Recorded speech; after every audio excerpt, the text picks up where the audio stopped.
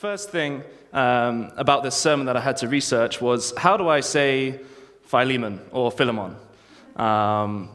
Google apparently leans towards Philemon, but I think both are fine. Anything outside of those is kind of outside the bounds of orthodoxy, probably kind of heresy, and church discipline will begin pretty soon if you go for one of those.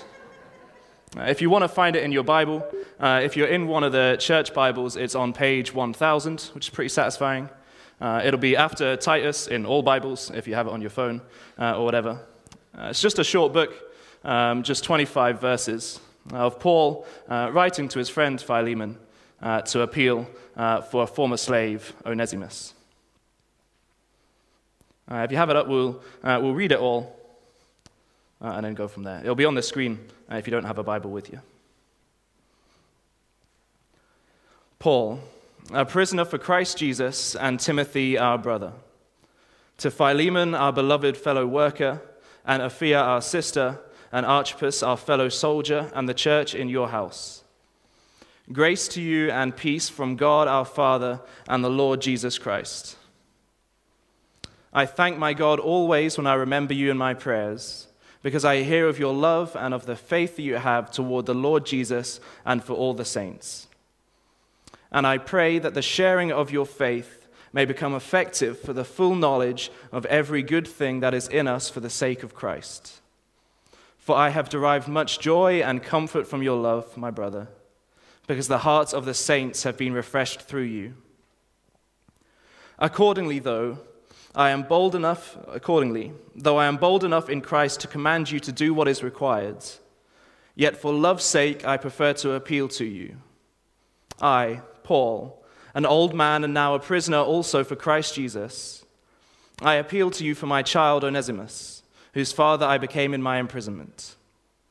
Formerly he was useless to you, but now he is indeed useful to you and to me. I am sending him back to you, sending my very heart. I would have been glad to keep him with me in order that he might serve me on your behalf during my imprisonment for the gospel. But I prefer to do nothing without your consent, in order that your goodness might not be by compulsion, but of your own accord. For this perhaps is why he was parted from you for a while, that you might have him back forever. No longer as a slave, but more than a slave, as a beloved brother, especially to me, but how much more to you, both in the flesh and in the Lord. So if you consider me your partner, receive him as you would receive me. If he has wronged you at all, or owes you anything, charge that to my account. I, Paul, write this with my own hand. I will repay it, to say nothing of you owing me even your own self. Yes, brother, I want some benefit from you in the Lord. Refresh my heart in Christ. Confident of your obedience, I write to you, knowing that you will do even more than I say. At the same time, prepare a guest room for me, for I am hoping that through your prayers I will be graciously given to you.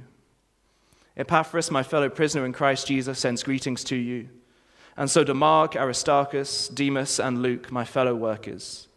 The grace of the Lord Jesus Christ be with your spirit. Amen. So Paul is writing this letter to Philemon, to Philemon's wife, Apphia, and most likely their son, Archippus. Archippus is mentioned in Colossians. He is somebody who has his own ministry in the Lord. Paul writes this from prison in Ephesus. He's there with Timothy. And Philemon is situated in Colossae. Onesimus, that most of the letter is a plea for, had been a slave of Philemon.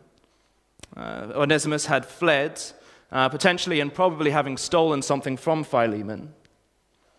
He fled and found Paul. From Paul, Onesimus got converted to become a follower of Jesus. And now Paul is wanting to send him back to Philemon. But not to send him back as a slave, but as a dearly beloved brother. As we get into the letter, verse 6 is a really key verse for giving an overview of what it is that this is all about. I'll read it again and then we'll talk about it. And I pray that the sharing of your faith may become effective for the full knowledge of every good thing that is in us for the sake of Christ. This verse is really difficult to translate, not just because Greek is a difficult language, but even the smartest boffins around find it really difficult. There's a couple of issues. The first is that phrase we have in the ESV here, that the sharing of your faith. The Greek word koinonia is elsewhere in this letter and in other letters translated as partnership. That probably helps us more. When we read sharing of our faith, we naturally think about evangelism. But what Paul is calling Philemon to here is far broader than that. It is his whole partnership, his participation, his contribution, his generosity to the community of faith. The other difficulty is the end of the verse. We read, full knowledge of every good thing that is in us for the sake of Christ. That every good thing is a little ambiguous. Some would say that is the blessings that we have received in Christ. And some would say that every good thing is what we are meant to do for the sake of Christ. Both directions kind of have equal merit and are really helpful as we think on this. And the third thing from that verse, just want to highlight at the start, is for the sake of Christ. Different versions will translate the whole verse really differently. For the glory of Christ is probably the most helpful way for us to think of it. And from this verse, we get three questions about the book of Philemon that help us to understand the whole thing. The first is, why is Paul calling Philemon to do anything? What is the purpose of Philemon's life? The second is, what is Paul calling Philemon to? And the third is, how is any of that possible? This whole letter is, the context of it is the application of a moment that changed the world forever. We can all look back across various moments in the world and think the world has never been the same since that thing. So in history class at school, you learn about Franz Ferdinand getting shot, and World War I came and everything that changed from that. Many were reflecting last week on 9/11 and the effect that it has had on the world since. Or the birth of the internet. The world has never been or will never be the same since the birth of the internet. As Christians, the thing we want to say that changed the world most is the death and resurrection of Jesus. And often when we think of those things, we go straight to kind of spiritual realities, helpful ones. But we neglect to think on and ponder on the very real physical change that the reality of Jesus' death and resurrection brings. This letter to Philemon is a really practical example of what difference that makes. That Jesus' death and resurrection really changes everything. It changes why Philemon is called to anything. It changes what he is called to, and it changes how he could possibly do it. So that first question, why is Paul talking to Philemon? Why is he calling him to action? And it's that phrase at the end of verse 6, for the sake of Christ, or for the glory of Christ. For Philemon's whole life, the central thing in his whole life is to be the glory of Christ. Paul's prayer for him, the end goal of that prayer, is that Philemon's faith would lead to the glory of Christ. The life of a Christian is a life that is not lived to serve oneself. It is a life lived to serve God. And so for somebody of Philemon's status back in the day, he was a pretty well-to-do person. The world would have told him that his life was about getting a bit more wealthy, getting a bit more power. And in those days, when you had those things, you could pretty much do whatever you wanted. You could bribe your way out of anything. No moral laws would really apply to you. And so the whole world would be telling Philemon, just do whatever you want. The world is really your oyster. But Paul completely flips that. Philemon's life is not to be lived for Philemon. Philemon's life is to be lived for the glory of Jesus Christ. Galatians 2:20 sums it up really well why this is the case. Paul writes, "I have been crucified with Christ. It is no longer I who live, but Christ who lives in me. And the life I now live, I live in the flesh by faith in the Son of God, who loved me and gave himself for me." Paul writes that he is crucified with Christ. That idea of living for oneself has been fully put to death. That in becoming a Christian, we say to the world and we say to God that we are not living for ourselves anymore. We are living solely for Jesus. The first question of the Heidelberg Catechism kind of sums it up really beautifully as well. The question is, what is my only comfort in life and death? And the first part of the answer is that I am not my own, but belong with body and soul, both in life and in death, to my faithful Savior, Jesus Christ. As Philemon came to believe in Jesus, as Onesimus came to believe in Jesus, as we as a church of God's people came to believe in Jesus, we said no to living for ourselves and yes to living solely for the glory of Jesus. This glory is due him. Any attempt by us to claim the glory for anything is really an attempt to steal it from God. He is the one who deserves it all. That's why in verse 4, Paul thanks God for Philemon's love and faith. This love and faith are due to God's goodness, not Philemon's. God takes his glory and any attempt to steal it so seriously. These are going to come up on the screen. Feel free to turn them. Let's read the first 8 verses of Isaiah 42. This answers that question of how does God want to share? But the answer is to not share his glory. It's coming up on the screen. "Behold my servant whom I uphold, my chosen in whom my soul delights. I have put my spirit upon him. He will bring forth justice to the nations. He will not cry aloud or lift up his voice or make it heard in the streets. A bruised reed he will not break, and a faintly burning wick he will not quench. He will faithfully bring forth justice. He will not grow faint or be discouraged till he has established justice in the earth, and the coastlands wait for his law. Thus says God the Lord, who created the heavens and stretched them out, who spread out the earth and what comes from it, who gives breath to people on it, and spirit to those who walk in it. I am the Lord. I have called you in righteousness. I will take you by the hand and keep you. I will give you as a covenant for the people, a light for the nations, to open the eyes that are blind, to bring out the prisoners from the dungeon, from the prison those who sit in darkness. I am the Lord. That is my name. My glory I give to no other, nor my praise to carved idols."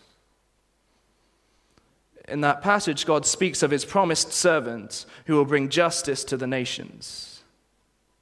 He also speaks of his creating of the universe, of stretching out the heavens, and in the very next phrase, speaks of giving breath to all people. The contrast there is really significant because it is saying that God is glorified in that he made the very biggest things, the most wonderful things, and God is glorified that in the most common things, as breathing, that it is he who is to receive the glory for that.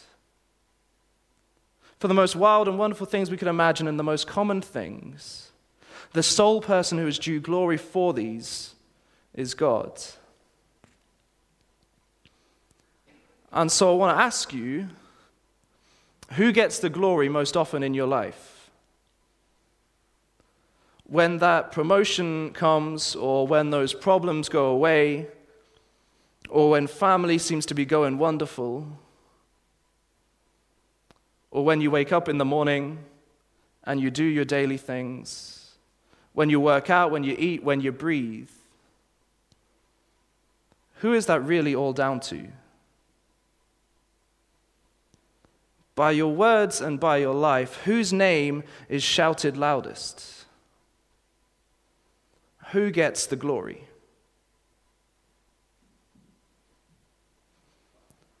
The second question we have about Philemon is, what is Paul calling him to do?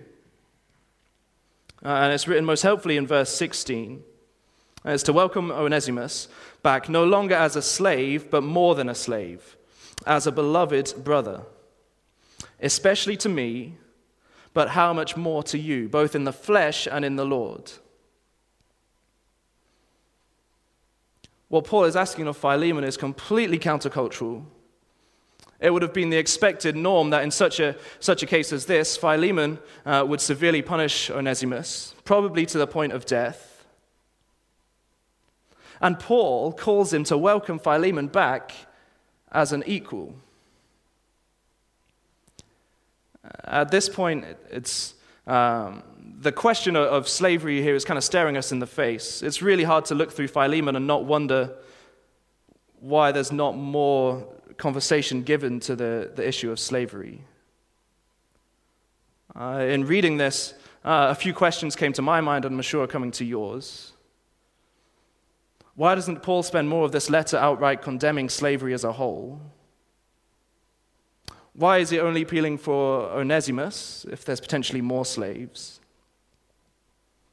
How could Paul think so highly of Philemon? How could he commend his faith if Philemon was a slaveholder?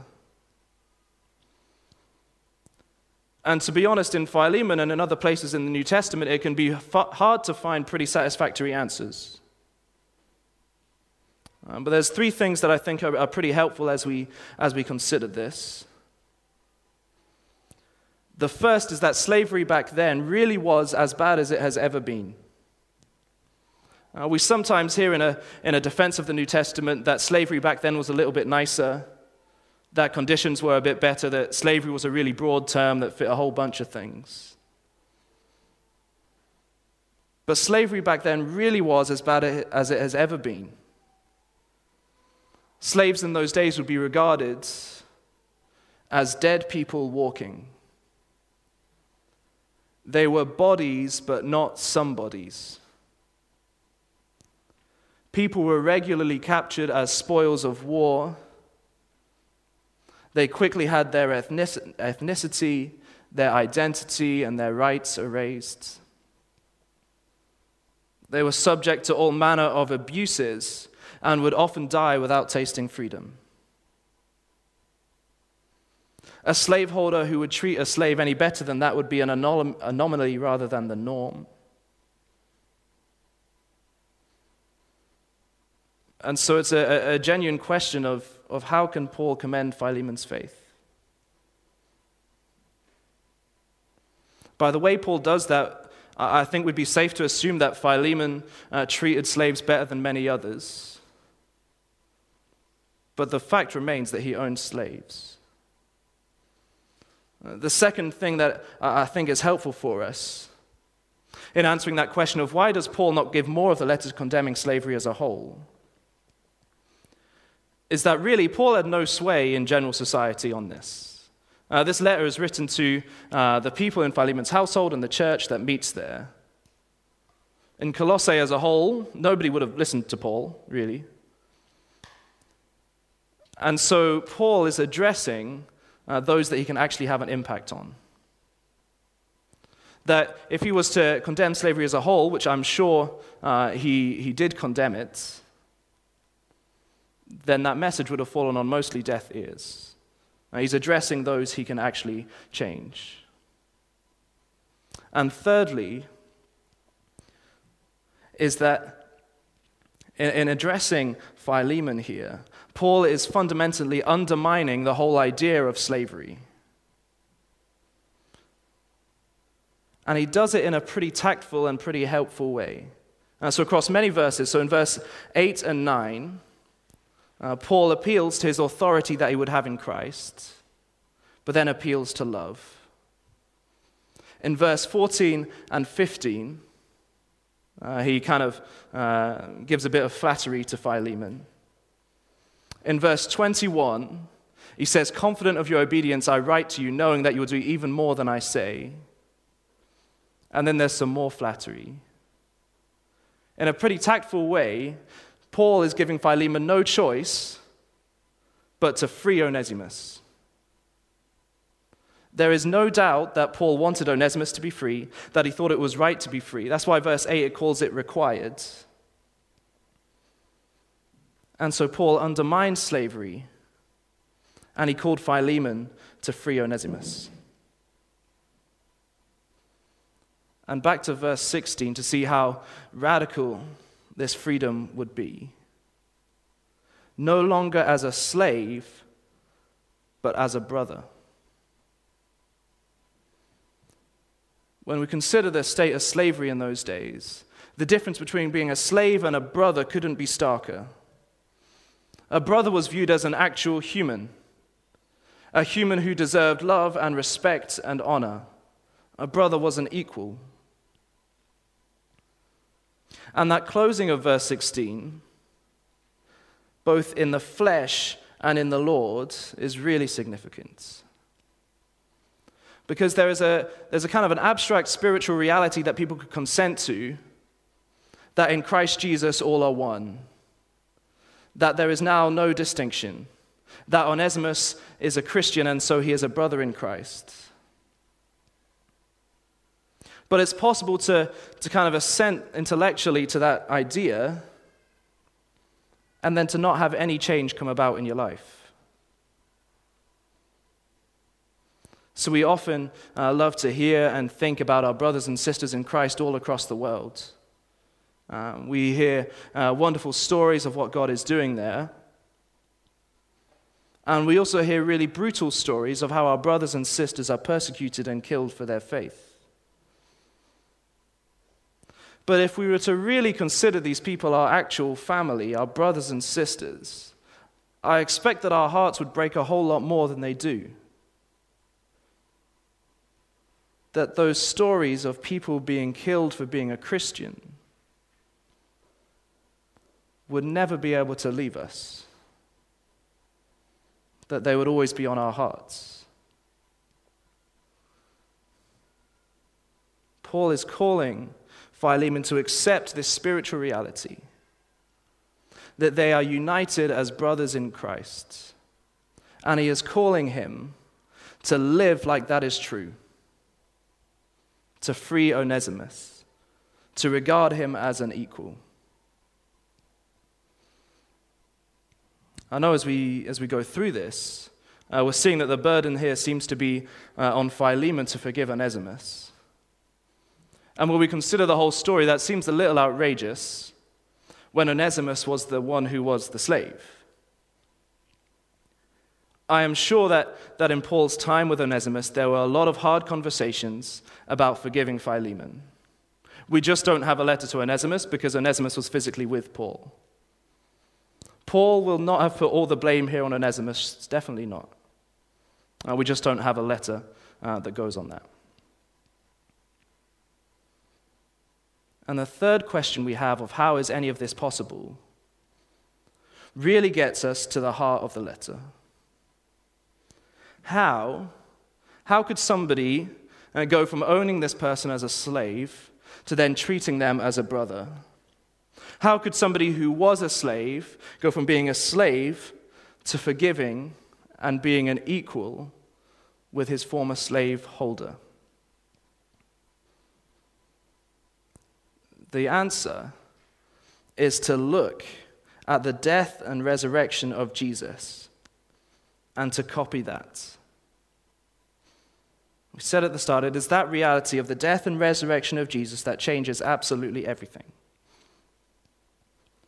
But you'll see in this letter, this is the only of Paul's letters where he doesn't kind of expound on what the death and resurrection of Jesus means. In all the other letters, it's really clear. He corrects their doctrine where they've swayed away from that. He reminds them of the truth of that they are to hold on to. But here he doesn't. But if you look closely at verse 18, Paul doesn't need to shout about it. He lives it out.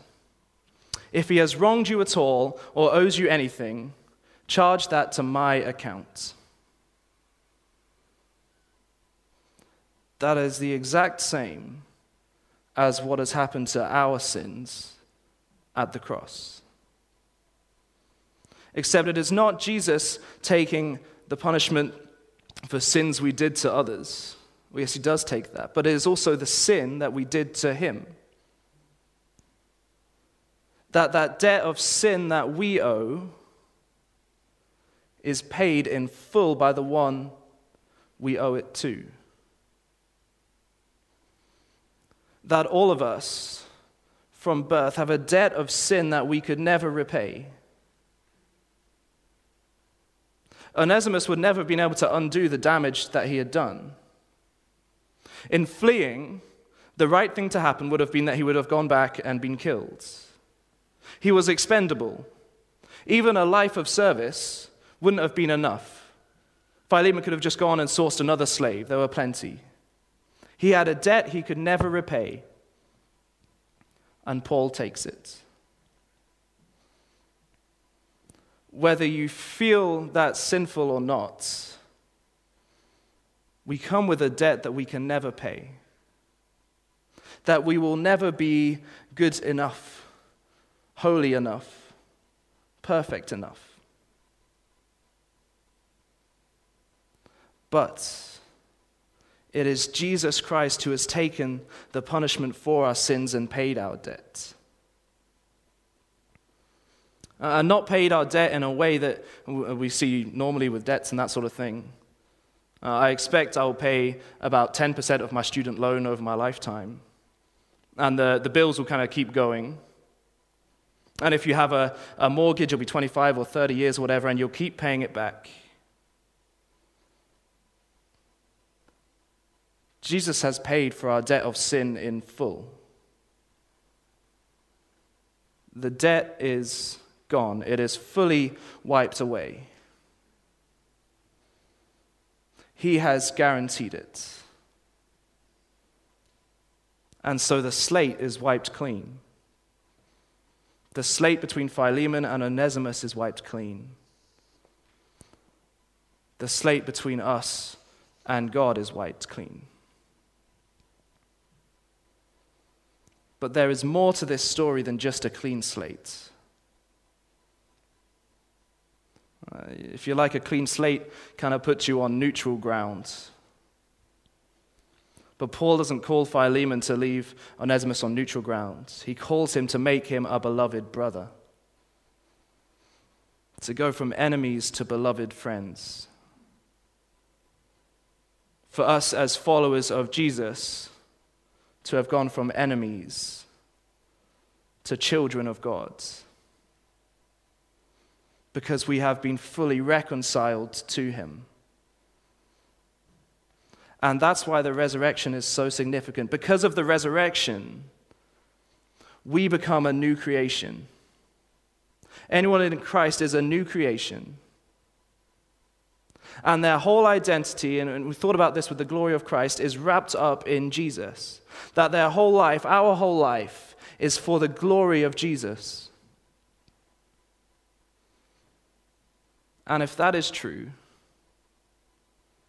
then our old identity as enemies or as people on neutral ground is completely gone. Because we really have been brought into a new family as new creation. Let's read some verses from 2 Corinthians 5. I'll just read them to you. Therefore, if anyone is in Christ, he is a new creation. The old has passed away. Behold, the new has come. All this is from God, who through Christ reconciled us to himself and gave us the ministry of reconciliation. That is, in Christ, God was reconciling the world to himself, not counting their trespasses against them, and entrusting to us the message of reconciliation. Therefore, we are ambassadors for Christ, God making his appeal through us. We implore you on behalf of Christ, be reconciled to God. The old has truly gone, and the new has come, because Jesus rose from the dead. And so we who are crucified with Christ will also rise with him, to stand as new creation. And it sounds so scandalous to think of a former slaveholder being equal brothers with his former slave, of standing together and singing of the glory of Jesus.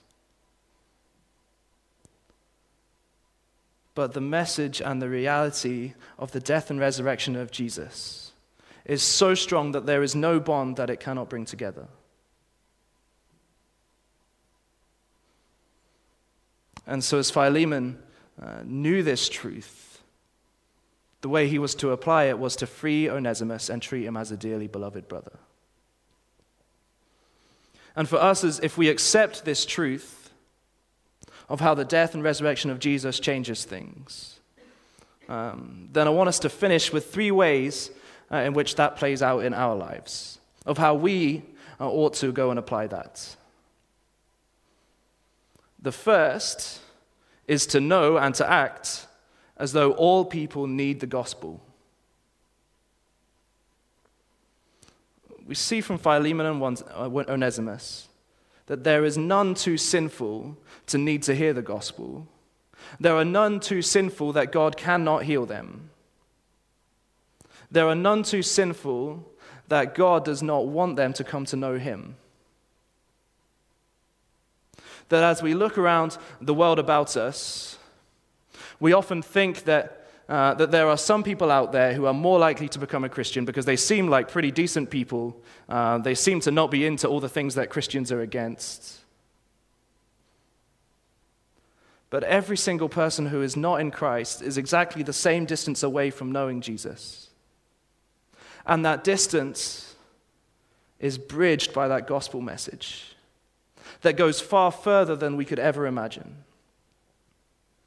The flip side reality, too, is that there are none who are more deserving of Jesus. There are none too good for him. If we really believe this, you might want to picture it like a couple of doors. If we believe that there are none too sinful to hear the gospel, then coming into church or us going to them will be the worst of the worst. People who have done unspeakable crimes. People that the world looks at and discards. And then if they see people going through that door, then these apparent good people might look and think, that's not for me. I'm far too good to be associated with them. I don't need that. But the truth is that all people come to the cross equal. Sinners in need of mercy. The second thing is that this unity that is on offer is a fantastic apologetic to the world. We know and we feel that we live in a divided world. The lines between people on different political spectrums seem so clear. So often we are really worried about liking or being seen to like people who are quite different from us. We create these categories of acceptable people, acceptable beliefs, and the world is divided. And the world doesn't really have an answer for how to heal all these divisions. There is nothing earthly that we could base full unity on, because at some level, any of that unity will break down. But in this church, we see a diverse yet fully united people, united into the death and resurrection of Jesus. And across the world, as we think about our brothers and sisters, we see a family that for no other reason could possibly come together, but because Jesus has brought them together. And the final one is that if we hear this call to live out this unity, to spread this gospel of reconciliation to the whole world, as we live our whole lives, hopefully for the sake of Christ, then we are going to need to keep coming back to the cross, to be refreshed of the reality that we live in, to not lose sight of that truth that we are reconciled to each other and to God. That when we think that what God is asking is just too much, that we are not good enough, that this task is not worthy, would we keep coming back to the cross and the resurrection to be refreshed by that glorious reality? Let's pray together.